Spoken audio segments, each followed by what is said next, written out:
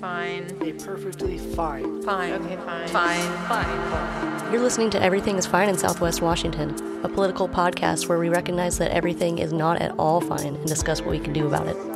I'm Carissa. And I'm Sydney.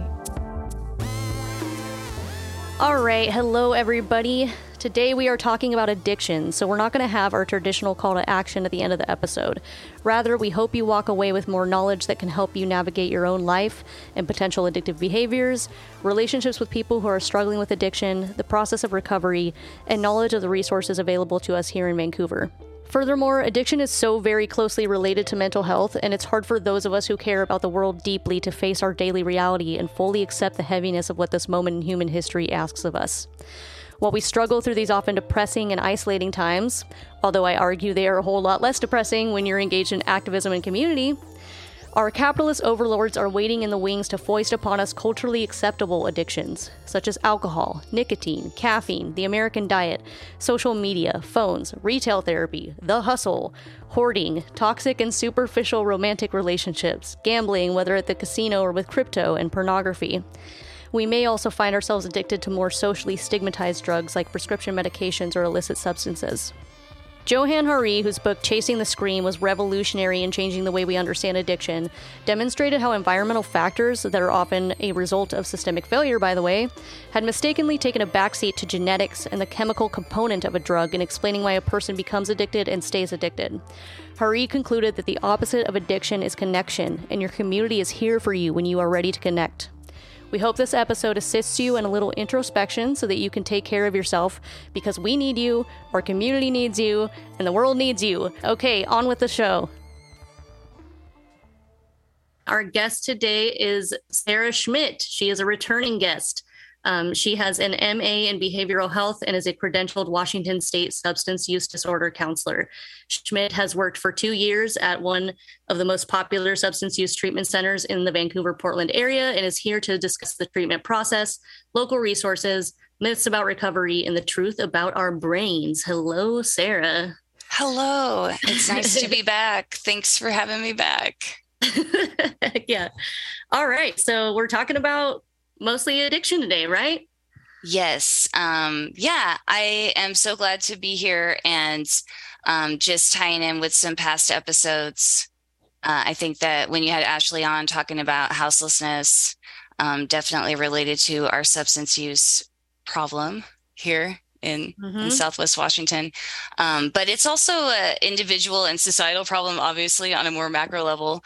So I was hoping we talk about that today. But I really want to start off with an awesome message of hope, because getting sober and changing your life is totally possible. And changing your life and not getting sober is totally possible. There are many things that you can do, and sometimes we get stuck in a rut and we forget that we can change. And that's kind of where I want to come at this too, is individual, societal. Let's go. Let's talk about addiction. Oh, and also the message of hope is people get sober every day. It's totally possible. People relapse every day. People overdose every day. People use every day.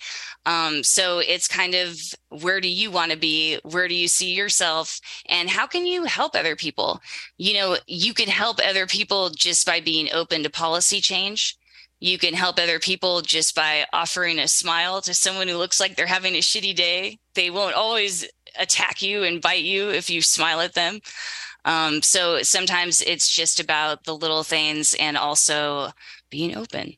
Okay. Well, I did want to ask you too, like, okay, so, you know, humans in our history, like, have used psychoactive substances, right? So it's like, is just using a substance, like, where does it turn into an addiction? Like, what, how would you define that, I guess? Like, because there's people probably out there that are like, okay, I smoke weed every night or something, or every once in a while, or I have a couple drinks twice a week or something like that. And they don't see that as an addiction, or just like, where do you feel like, or where, I think with the brain, well, I always like to go back to the science, because people don't believe in addiction science.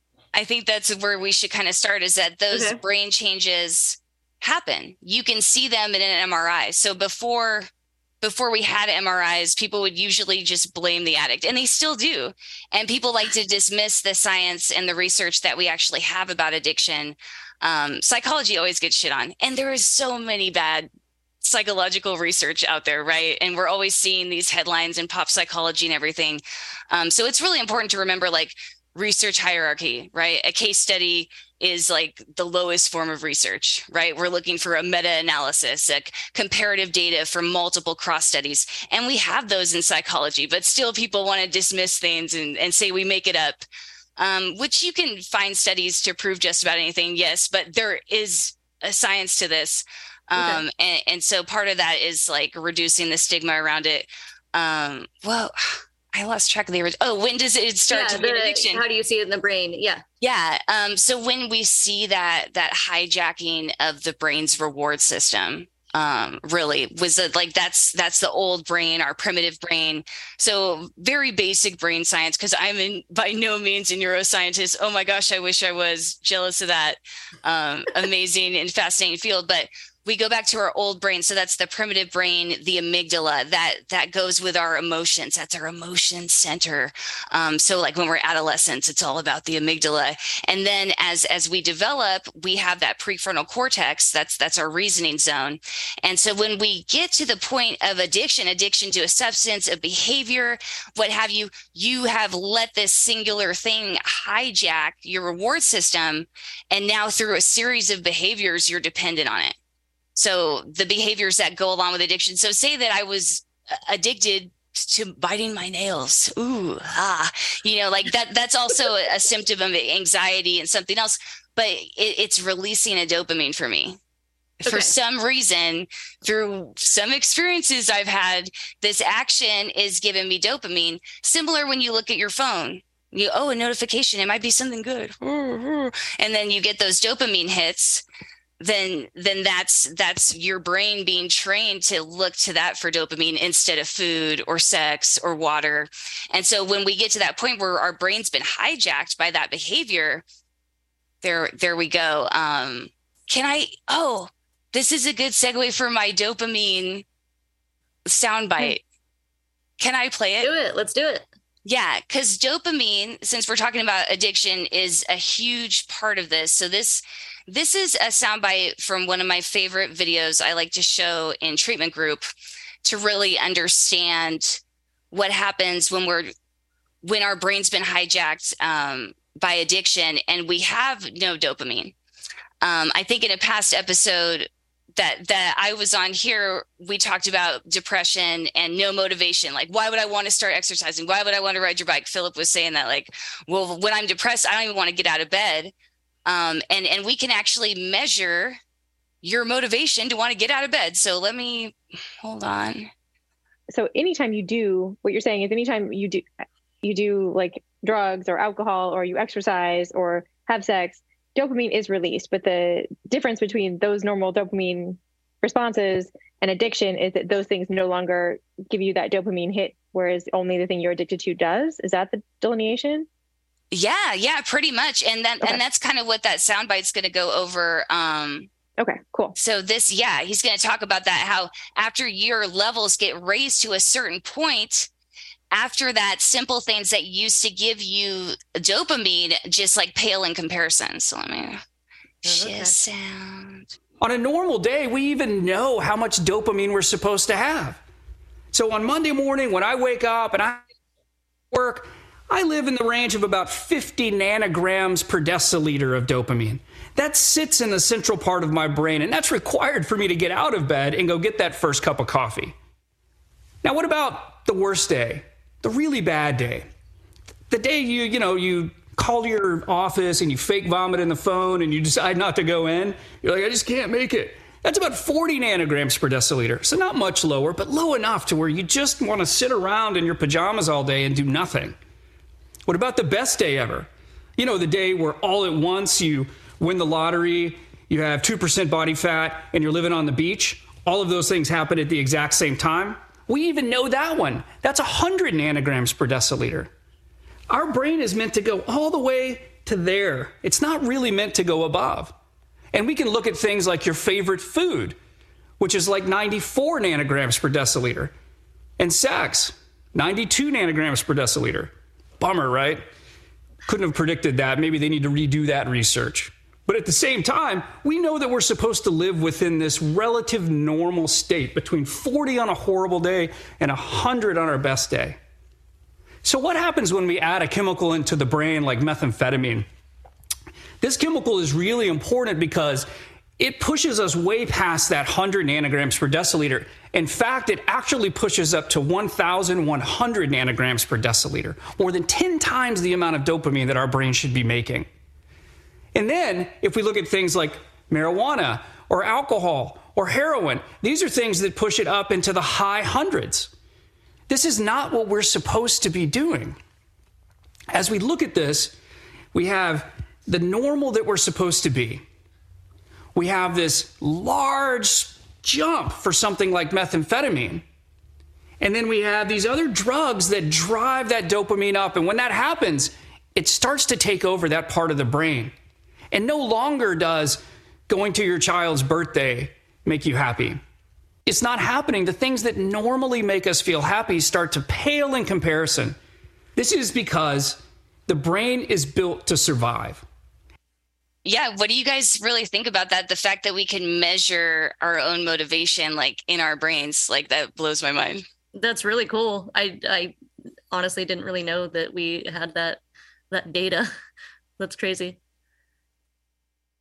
Yeah, it's amazing. I think it's amazing. And that's one of the reasons that I like this field so much, because it's like fascinating. It's like, I guess because in my mind, in my brain, I feel like we can literally just look into our brains and be able to tell our personality types, which we almost can with the amount of like neurotransmitters and everything. So I don't know. I mean, the brain is more complex than that, right? We always want to think of it like a computer where we could just feed data points into it, and so much more happens than that. But mostly they always try to compare it to a computer because it is like the neurotransmitters that we have and how they communicate with each other that defines how we interpret everything.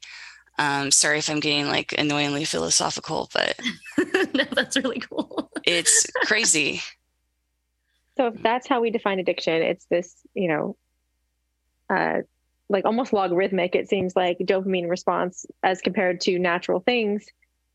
And like we talked about earlier, like the difference between when you're addicted to something and just can enjoy a drink after work or a little bit of weed a couple nights a week or whatever, it's just that you still get pleasure from other things. So that's addiction. So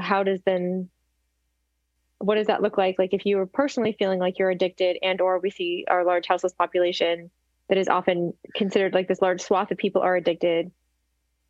Even people that are using are essentially just trying to feel better, right? So Yeah, regardless absolutely. if you're in your home after work or you're trying to, like we talked about with Ashley, like trying to kind of forget that your surroundings are terrible and dangerous. Yeah, because so a lot either of way, houseless things- people do use because they're houseless. Like some people, I have to stay up all night to protect myself, right? Yeah. Like, or And I you can't didn't- afford food anyway, or I feel so terrible that this is all in my face. Of course, I'm going to start using. Yeah, that There's happens nothing a else lot. to provide them that dopamine because Yeah. of all the environmental factors they're having to deal with. That like- that makes a lot of sense. And if you're not houseless, right, like you're living in kind of a capitalist hellscape and you're detached from your labor, and it's this like whole dialectical materialism, philosophy that I subscribe to, but where you just kind of in the grind all the time, right? So again, like Yeah. you might not be houseless, but you're still kind of escaping. You're still seeking dopamine. And that was I'm glad you brought that up, because I was thinking about your last episode where you talked about healthcare decisions and mental health care and the way that we treat mental health care in our society, which is a huge thing to unpack. But I don't think that a lot of people know how much insurance has a say in your mental health care and the way that your treatment goes. So for example, like say that you were coming into treatment with private insurance, it might actually take you longer to get a bed, because first your clinician, not just somebody that has like a clerk's license or whatever, but an actual clinician will have to call your insurance and tell them your personal mental health details so that you can actually get approval for this mental health treatment. Like I would have to justify your treatment course so that we could get paid for it. Whereas like if you had state insurance, oh, we already know they're going to pay for it. I don't have to justify it. We're straight up. We don't have to wait even longer to get the bed that is already going to take a long time to get a bed because there's not enough. And people are surprised by that, or say that you get a DUI and they're like, okay, well, you got to do the assessment. They recommend treatment. So you go do the treatment. And then they're like, well, I got my DUI in Oregon. I have to go to treatment in Washington because my insurance says so. Oh, sorry. Well, it's going to be a little longer for you. You're going to have to end up paying more. And so that's a lot of stuff people don't realize, like how much control or what their private insurance determines. Or sometimes they'll be like, oh, well, we want the person, we're not going to pay for it unless the person providing your treatment has a master's degree, which is kind of rare, right? A substance use counselor degree, you can get one, a license with an associate's. So finding someone with a master's is a little bit more difficult if that's what Aetna wants. And then you have to go, crap, well, now I have to search around for a different place, waiting even longer for a mental health care. And then what's even the point in that like requirement? Is it just, it seems to me that that's just a reason for them to deny you care. Well, and that's, insurance companies exist to deny you care because the profit is in the denial. Which is where single payer healthcare eliminates that profit motive and therefore makes healthcare, mental health care way more accessible because the profit motive is in denying you care.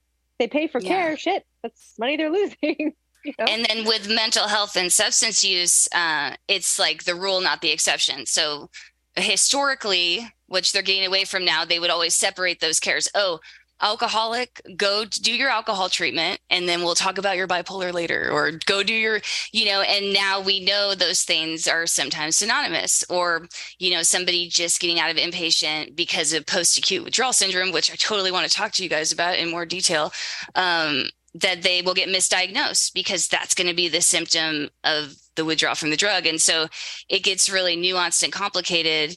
But luckily, co-occurring programs are happening now. So that's kind of the approach, is going more into those co-occurring programs. However, private insurance isn't moving as fast. So while the clinics are moving into that, let's have a full treatment team. You have your substance use person, they're communicating with the mental health person. We have your, you have this team of people. Well, the insurance maybe doesn't want you to pay for it like that.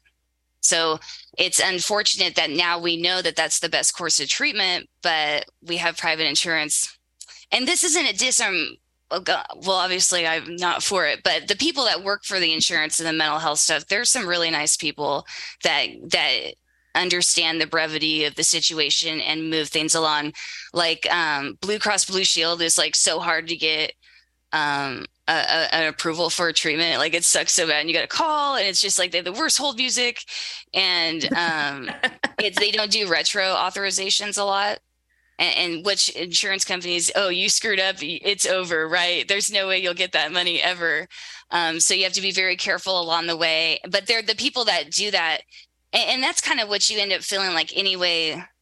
I think with like what you were saying before, like in our society right now, with the values that we have and the priorities. Working where I was working, is you kind of just feel like, am I really doing something, or am I just trying to be different in this world where it's okay to just, push things along, especially in terms of the relationship between treatment and the criminal justice system.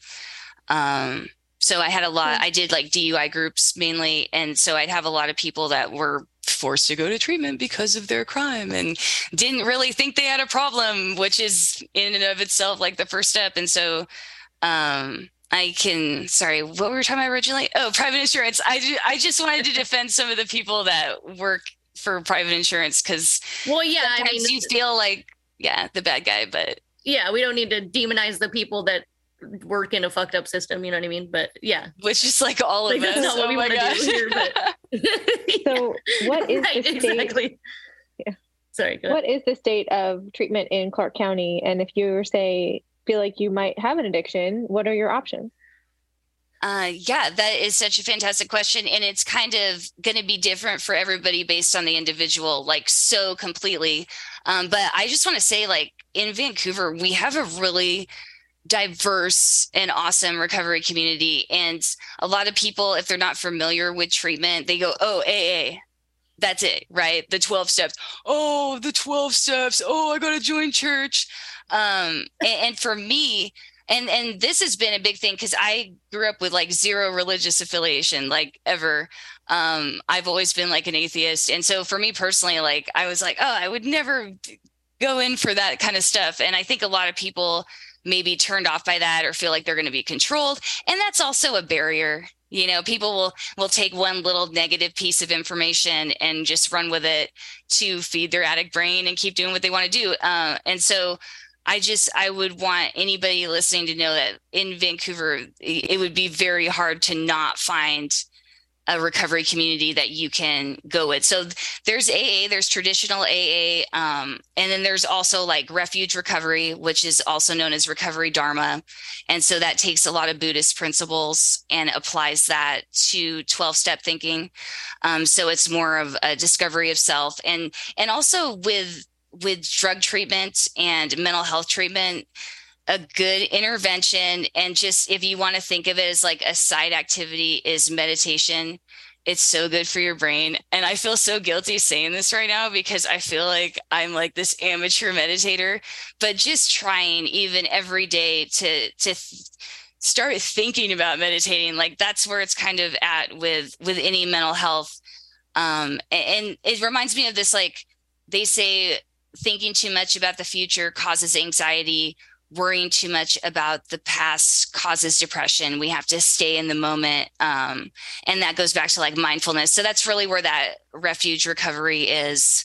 And then the mindfulness goes back to rumination. So let's go way back, to brain science. So rumination is when we have a negative thought over and over again. We're ruminating on it. So say I gained like 10 pounds last month and I'm just like beating myself about, oh, I'm fat as fuck. Oh my God, I gained 10 pounds. And every second thought, I might be going throughout the day, doing my thing. And then I'm like, God, but you gained that 10 pounds, you bastard, you piece of shit. Oh my God. That's ruminating. You know, that's needless, unnecessary. Oh my God, beating up of the self. And that hits a particular part in our brain. So if I was doing that and I was under the MRI and called myself a fat ass and hated myself, you could see that part of my brain light up. And that's the same part that has my life's narrative. So where my identity, my truth about myself, my autobiography is stuck in that part of my brain that lights up when I ruminate. Oh God, why? What the hell, brain? But it's true. And so when we want to not be ruminating, we have to do something apart from the self. And so that's a part of dealing with triggers too, is that we have to distract ourselves, find a new fucking activity, be curious, get out of your head, because you're lighting up that part of the brain and it gets stronger because the brain is plastic. And because the brain is plastic, it's not like this weird Rubbermaid Tupperware thing. When we say the brain is plastic, we mean it's moldable. Moldable. Sorry. And so that means that the very structure of it changes. Our thoughts can change the structure of our brain. And this is huge in understanding that, yes, you can overcome addiction. Yes, you fucking can. Yes, you fucking can. Yes, you fucking can. Because people are, oh, not me. I'm special. And that's a huge part of addictive thinking is forever. Yeah. Yes. Everybody else, but it's my grandpa and it's me and it's okay. Shut up. Right. Just shut the fuck up. Yes, you can. And that's something people need to remember, because we want to believe that we're special and that we can't be cured because we're rock stars or whatever. So neuroplasticity. Why are we plastic? Get ready for this voice. Okay, here we go. Okay. It's all good. Not so long ago, many scientists believed that the brain did not change after childhood, that it was hardwired and fixed by the time we became adults. But recent advances in only the last decade now tell us that this is simply not true. The brain can and does change throughout our lives. It is adaptable, like plastic. Hence, neuroscientists call this neuroplasticity. How does neuroplasticity work? If you think of your brain as a dynamic, connected power grid, there are billions of pathways or roads lighting up every time you think, feel, or do something. Some of these roads are well travelled. These are our habits, our established ways of thinking, feeling, and doing. Every time we think in a certain way, practice a particular task, or feel a specific emotion, we strengthen this road. It becomes easier for our brains to travel this pathway. Say we think about something differently, learn a new task, or choose a different emotion. We start carving out a new road.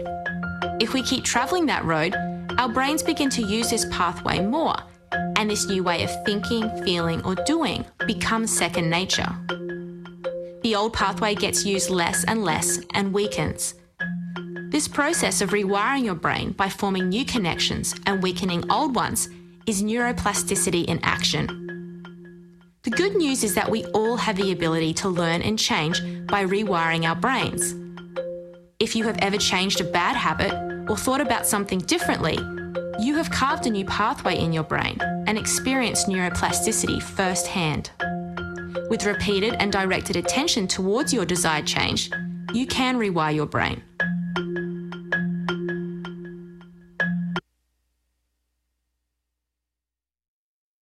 That's amazing. Like, just, I don't know, that's just so empowering, because I think people do believe that they are incapable of change. You know what I mean? Like, there's some that are just making excuses and just want to continue the behavior. But I think that a lot of people really feel like they are trapped in the way that they are, and that there's just no hope for them, you know? So to that's tragedy. See that and acknowledge that, it's like, oh my God, I could change. I don't have to be like this. Like, and odds are you probably already have, any time that we've changed our lifestyle or changed a behavior, you've changed that structure. And that even goes with thoughts. So when we think about, people, you could relate this to election anxiety or anything like that, where people always have that second thought in their mind where they're always blaming, Obama, that's always their second thought of blaming somebody else. That's the well-traveled road in their brain that has an actual structure.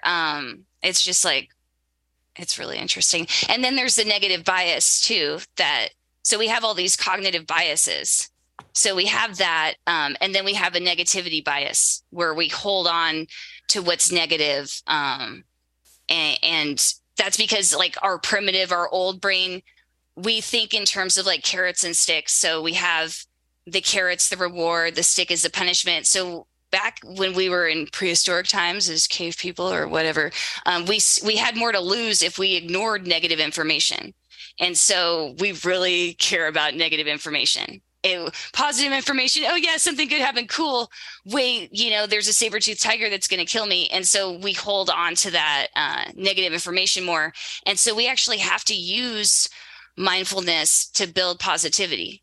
We have to create those roads and strengthen them stronger in our minds to be more positive people, which is a huge skill to develop.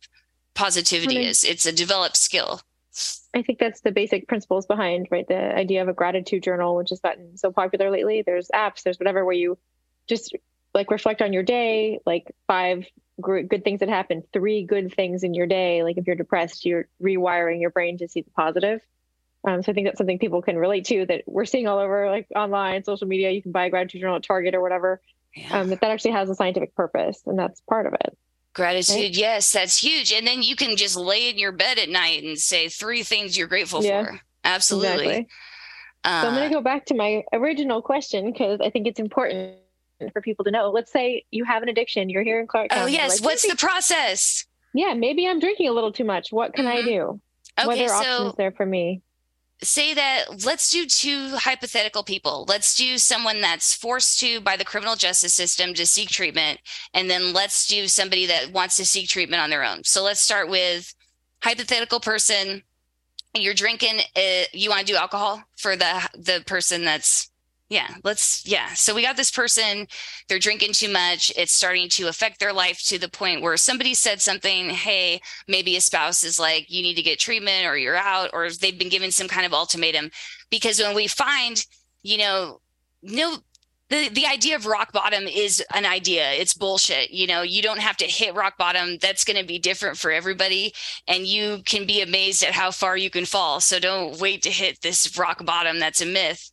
But there is going to be an instigating event of some sorts. Maybe you got so shit-faced, you embarrassed yourself really bad, right? That's the instigating event. Maybe you got in a car accident. That's the instigating event. So there's always going to kind of be this kind of tipping point event that gets peeled away. And for those of us that have struggled with addiction, there's a lot of events, you know, and relapse is part of the process. But yes, so you've had this event. Somebody wants you to get treatment. So the first thing you're going to do is you need an assessment. So what an assessment is an evaluation. You go, you meet with a treatment counselor. They need to have at least a trainee credential, or and then the person that has the trainee credential, if they do an assessment, they do have to get approval from a supervisor that has the actual license before you move forward. So even if you have somebody that's a trainee, like, it still counts. It's still going to be reviewed. So you get this evaluation. The evaluation is going to touch on 6 different factors. So the first one is withdrawal, and the questions throughout are going to basically sum this up for the evaluator, the person doing the assessment. So the first one is the level of withdrawal intoxication. Sometimes with alcohol, people don't realize that withdrawal from alcohol can be extremely dangerous, and they don't realize that their level is high enough to make it that way.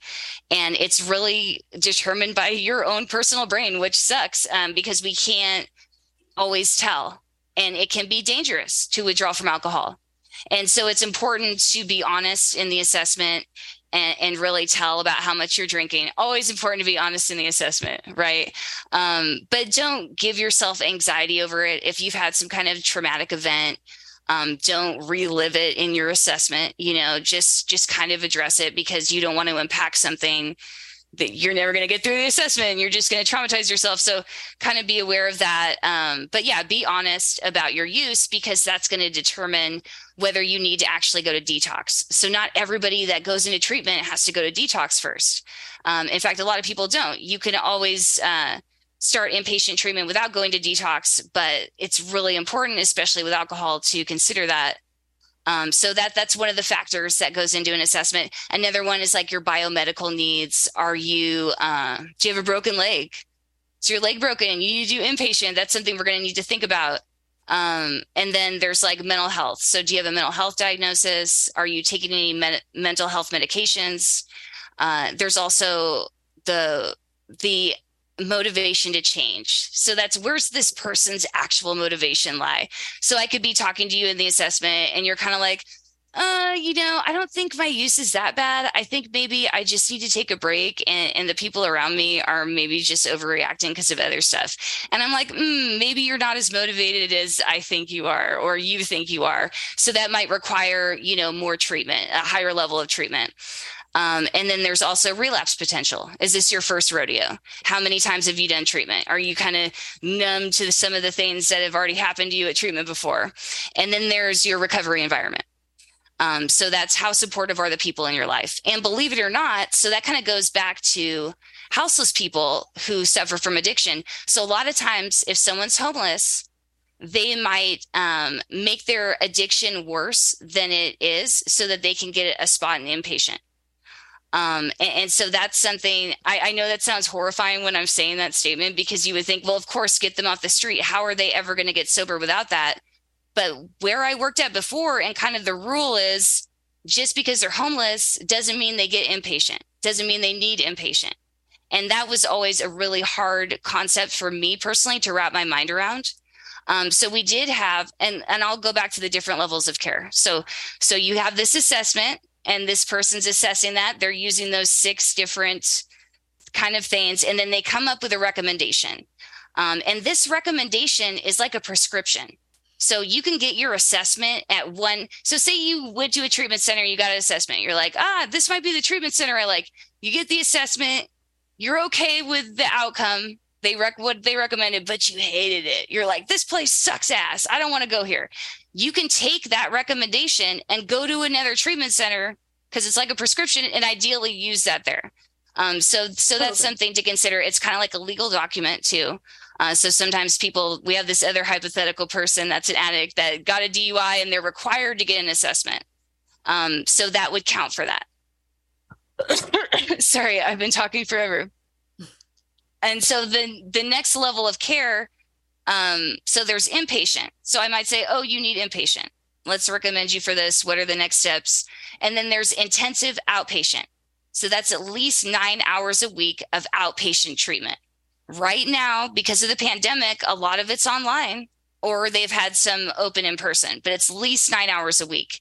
And if you get a DUI, you will most likely, if you do deferred prosecution, be required intensive outpatient. So it's IOP. There's all these insane amount of acronyms in every profession, but this one is like mental health is ridiculous. CBT, REBT, DBT, it's like horrifying. But this is IOP, intensive outpatient. And then there's another level of care, which is regular outpatient. And that's under 9 hours. It could be twice a week. It could be once a week for an hour.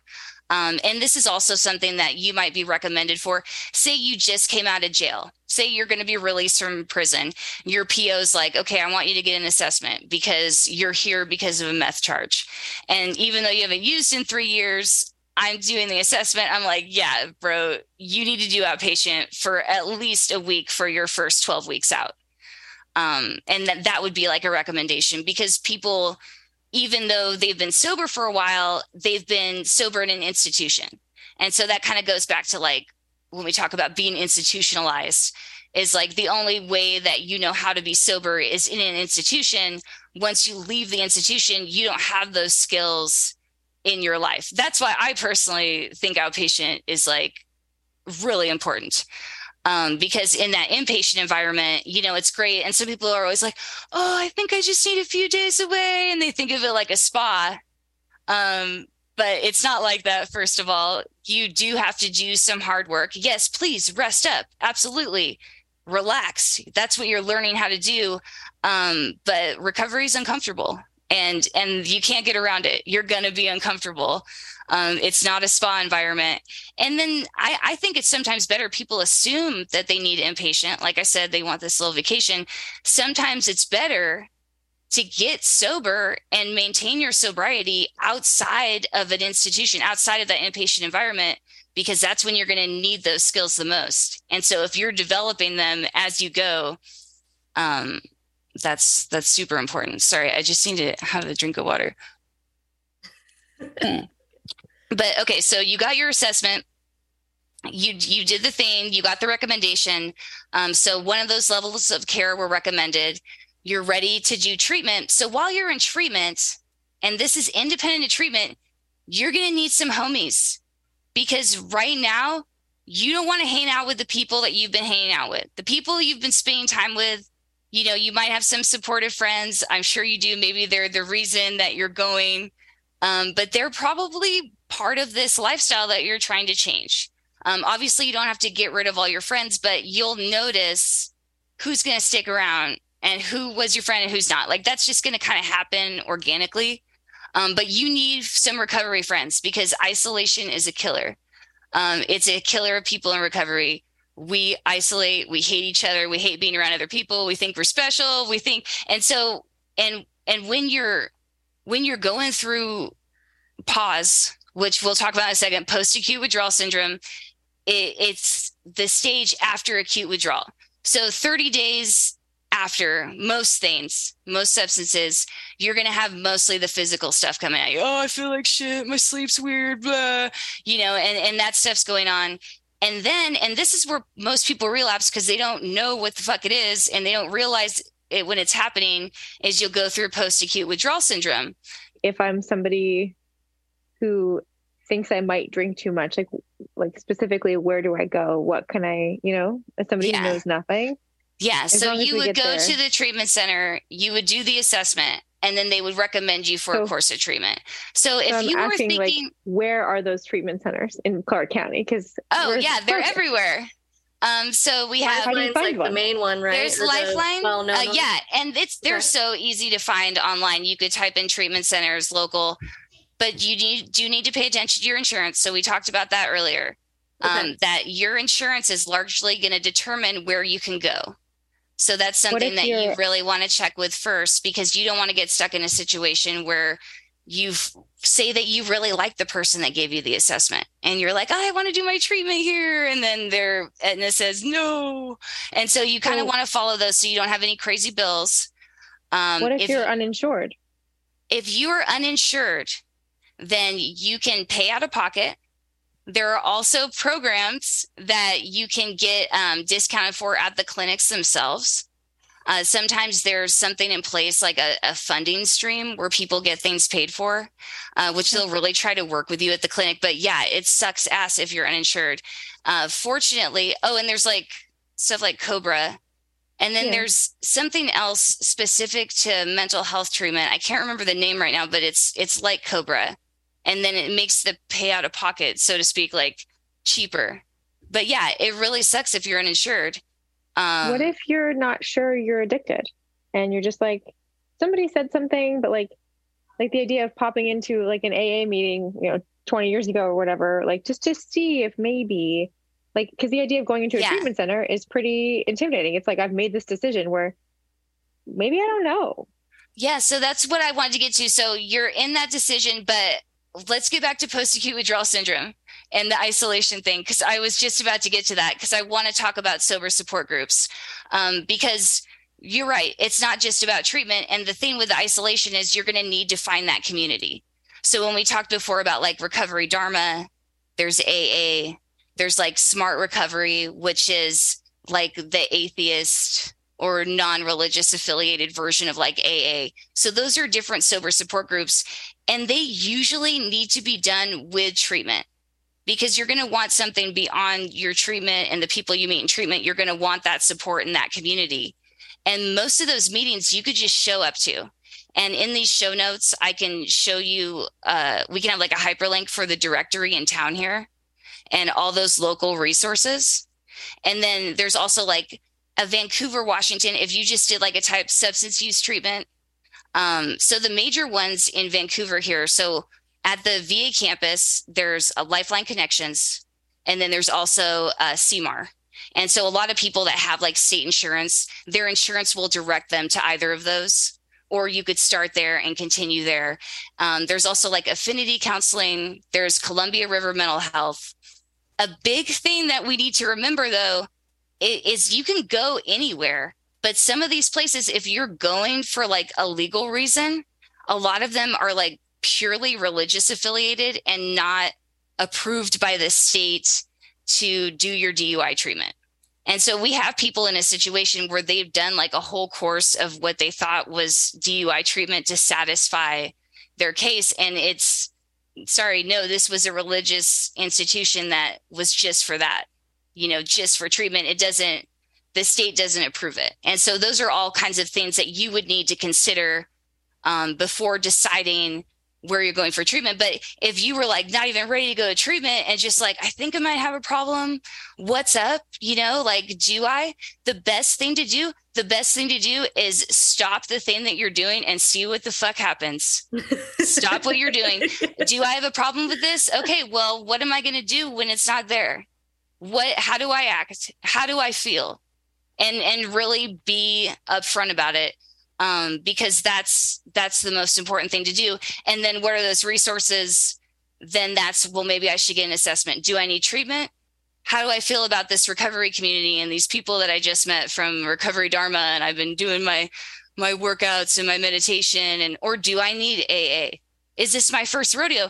Because a lot of times people will be, they might have a prior addiction. So you might, in your teens and 20s might be like, I was a total cokehead. I had a meth addiction. I went to treatment. And then they go, well, meth was my problem. And then they kind of don't keep up with treatment and they lose track of those skills or whatever. And then they become an alcoholic and they're like, how did I become an alcoholic? I was supposed to be a meth addict. And so those are just really things to consider. Okay. Also, like not just psychoactive substances like are things you can be addicted to, right? Like, I think you already kind of touched on that, like with the nail biting, but so there's like other behaviors that you I think that's something where people might not realize they're addicted because they're like, oh, I'm not addicted to like drinking or smoking meth or whatever. But they actually are exhibiting addictive behaviors. Like, what's a good one? I don't know. Like hoarding, is that an addictive behavior? Yeah. I mean, anything that produces dopamine, you can anything that does that to your brain, like you were saying. Yeah. And sometimes associated behaviors. Can you be addicted to a person? Yeah. You can be addicted to a person. You could be addicted to new relationships. Can you be addicted to toxic relationships? Like, dramatic, crazy relationships. Okay. And when we're addicted to people, so for example, every time that you form a new relationship or a new attraction, you have that extra oxytocin, the love neurotransmitter. And so if you're the kind of person that's always starting a new relationship, you might be hooked on that, the idea that beginning part of the oxytocin. So when we see people or are people who experience that, that's part of that relationship act. But all of this is it affects every part of our lives, right? That's why it's the biopsychosocial. So it could also be that you encourage this because it's cultural or because you think it's cool or it's part of your identity, and then it gets caught in that cycle, or there's like associated behaviors. So say like every time I smoked a cigarette, I looked at this like particular picture that was just like a generic ass picture of a happy face. And then I quit smoking. And then when I see that happy face, I'd be like, oh my gosh, this reminds me of smoking, or, because it's associated in my head. And so I might be vicariously addicted to this picture of a happy face because of the smoking. And so it gets like, our brains are crazy. And that's why it's so important to have routine in treatment. So that kind of goes back to the post-acute withdrawal syndrome, which I got to show you that. Okay, because the thing that makes people relapse is kind of a lack of knowledge about this post-acute withdrawal syndrome. So going back to that person, that's, do I have a problem? Okay, so the person's like, do I have a problem? And they quit whatever they were questioning they had a problem with, the meth, the alcohol, the whatever. It did not go well. They pissed a lot of people off. They felt like shit. I have a problem. Okay, I got a problem. They got the assessment. The assessment said, we want you to go inpatient. They did inpatient. Inpatient was great. They started, and what happens in inpatient? It's not the spa we talked about. So in inpatient, you have a lot of longer treatment sessions. You have individual ones with a counselor.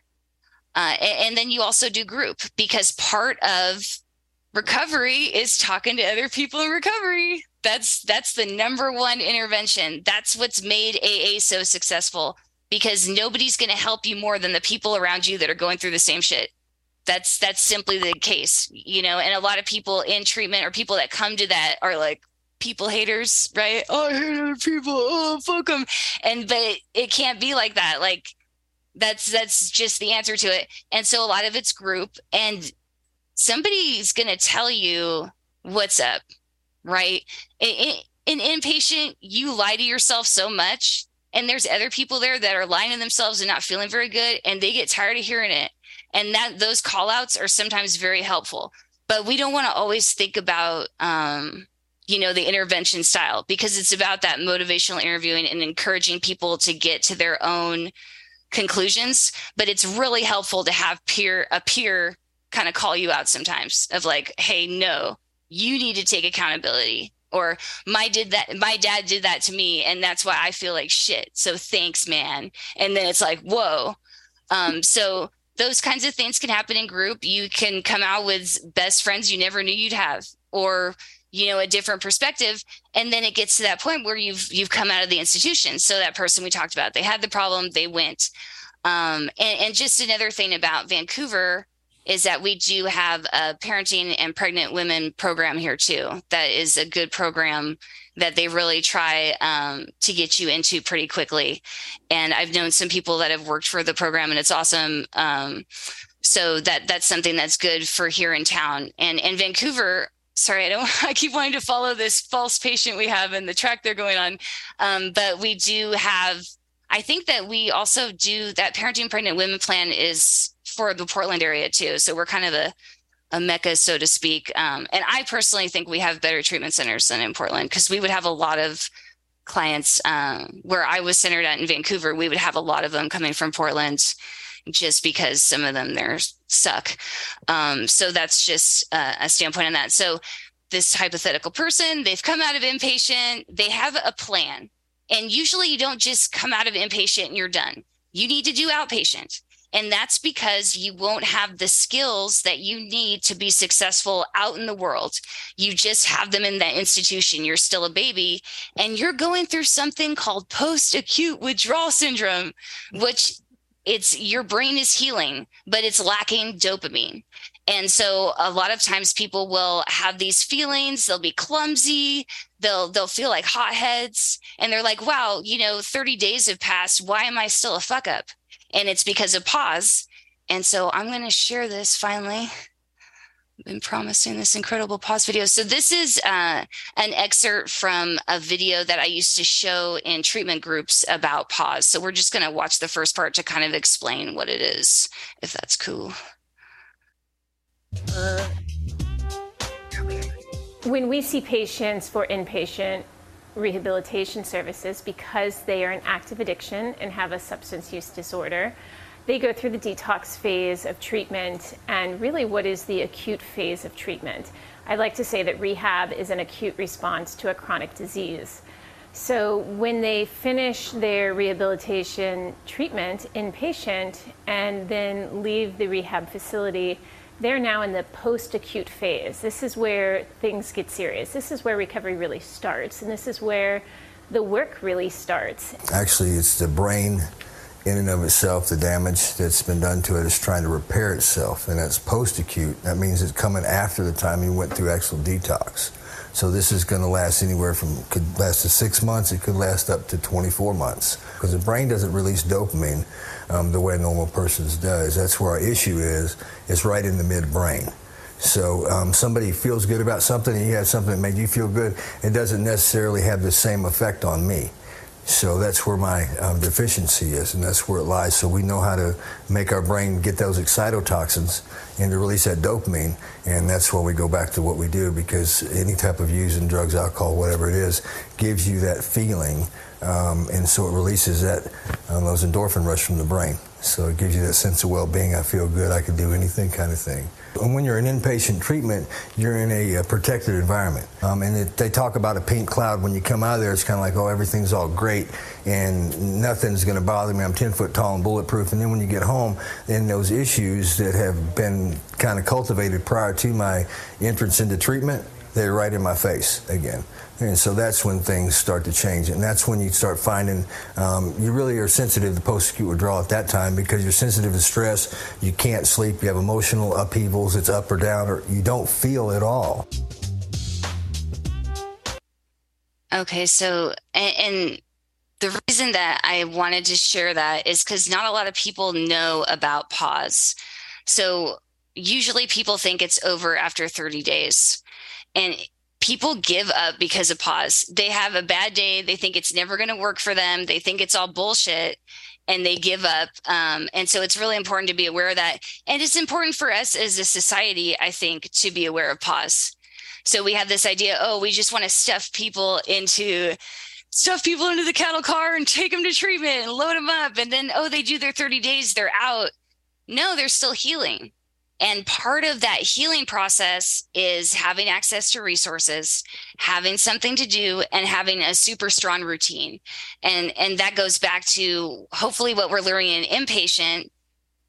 We have a plan for when we get out, and that's going to include that routine. It's going to include sleep, a good sleep schedule, a quality sleep schedule, and eating properly, and eating in a way that, because people, when you're going, you have to eat kind of for your recovery. So you have to eat in terms of, like, they call it never hungry, never full, because fullness and being hungry causes hormone explosions. That's a wonderful word, hormone explosions, or phrase or whatever. But that's a bad thing in pause, because you're having those anyway. You're up and down. And so when you're dealing with something like hunger or fullness, when your body's already trying to relearn those cues because they've been hijacked by the reward system and the drug you were using, it can be really bad if you don't have a routine down. So you need to have a good sleep routine, good eating routine, eating good foods, and that can speed up the healing from pause. So at this point, oh God, pause. So 30 days and now what, up to 2 years, they're saying that I'm going to be feeling weird. No, you don't have to sit in it like that. And that's what being active in recovery means, is that you're working on those things. You're working on developing new skills, wearing down new roads in your brain, changing the structure of your brain, so that can speed along that process. And also, can you are there things that you can do to raise those dopamine levels as well? Like exercise, I would guess, Yes, that's what you want to do. That is what treatment is. So when we take something away, we have to replace it, or you're just going to go without. And you don't deserve that. You were using for a reason. There was something going on, it didn't just happen in a vacuum. And so if you just take that thing away, then that's known as like a dry drunk or white knuckling, because you're so miserable, that you've just taken away the one thing that you had or what you were addicted to, and it's gone now. You have to replace it. And so for every reason that you could think of that you want to use, come up with an alternate activity. And that's also knowing your triggers. So we talk about this acronym. This is a fun one. HALT. Hungry, angry, lonely, tired. Those are basic triggers for most of us. Hungry, angry, lonely, tired. And so when we think about a relapse plan, we want to hit those first. Well, what am I going to do when I'm hungry? It's going to happen. You're going to get hungry. Don't not have a plan and go, oh God, I'm going to get hungry. That's what addicts do. We just react. We need to, when we're in recovery, we're proactive. Pack a snack, asshole. That's being proactive. You're not hungry. Angry. This is the hard for personally. Oh my goodness. Right. And that's part of what therapy is for. And that other part of what am I taking care of mentally? Did I use to control my anger? Did I live with my anger through my substance use? Is that how I expressed my anger? And so that's something you need to unpack. You need to do the work on calming yourself, knowing your body. And then so we have that. And then the lonely, that's the isolation part. You need to have people to talk to, because you're going to want to isolate. You're not going to want to be around anybody. You're going to be feeling low. That's why you need to talk to somebody who's going through the same thing or who has. You don't have to get a sponsor and do the 12 steps, but it really helps people. It helps people to have a sponsor. And the 12 steps are great. Like, they're really just about improving yourself. If you just took the 12 steps and applied them to any mental health issue you were having or anything you wanted to change about yourself or just improve your life and your role in other people's lives, like, do the friggin' 12 steps. Oh my God. So those are just some of the things that we would talk about. Oh, for post-acute withdrawal syndrome. Yes. So we're trying to bust that myth there, that you're just going to fail if you're not fine after 30 days. In fact, you shouldn't be. Like, that would be weird. Everybody goes through pause. And it's funny too, because a pause symptom could be you being clumsy, because maybe you've used so long that your body's equilibrium is you drunk, like Jackie Chan, drunken master, like you're a drunken master. And so you're kind of learning how to walk again. So people will notice that it kind of goes back to, like, if you ever done like physical therapy, they talk sometimes about biofeedback, like close one of your eyes and then use this other part of your body and see how it changes. Your brain's just doing that by itself during pause. And so that's kind of some things to consider. Or getting like pissed, like 0 to 60. One of the reasons that we ask that people start to find feeling words or identify their emotions in treatment is because you have a shorter range of emotions and you can't control them. And so once we start identifying them, we have this umbrella of angry, sad, or high, not high. drunk, not drunk. And so once we're a sober person, we have to go, well, am I angry right now? Am I just hungry? Am I frustrated? You know, and so there's like this knowing of self that needs to happen, that needs to get unpacked in therapy too. Okay, so there was lonely, and then tired. Sleep is your superpower. That's like that TED Talk. There's that sleep is your superpower guy. He's on everything. His name's Matt Walker, and he's sleep is simply your superpower. And he's very right, but he's kind of obnoxious, but we could put that in the show notes too. Because it's true. You do most of your healing during sleep. And that's what sucks, is that when you're going through withdrawal, a lot of times it affects your sleep patterns. The best way to do that, once again, goes back to routine. Make sure you're going to bed at the same time every night, getting up at the same time, and really give a fuck about sleep hygiene, which doesn't mean going to bed clean. It means, you know, dimming the lights before bed and doing some relaxing things before bed and not scrolling on your phone. It's actually putting in effort to do some healthy sleep. So those are some things that could speed along pause, but it's really just going to be a process too. And it's weird because it's kind of boring, and people don't expect that either. And a lot of times people will tell you, like, going through treatment, it's like the most boring, exciting thing ever, because you're always bored and you're always like, oh, but you find out who you are and you find out what you really want to do and new hobbies and all kinds of stuff. Like, it can be like a very rewarding time. So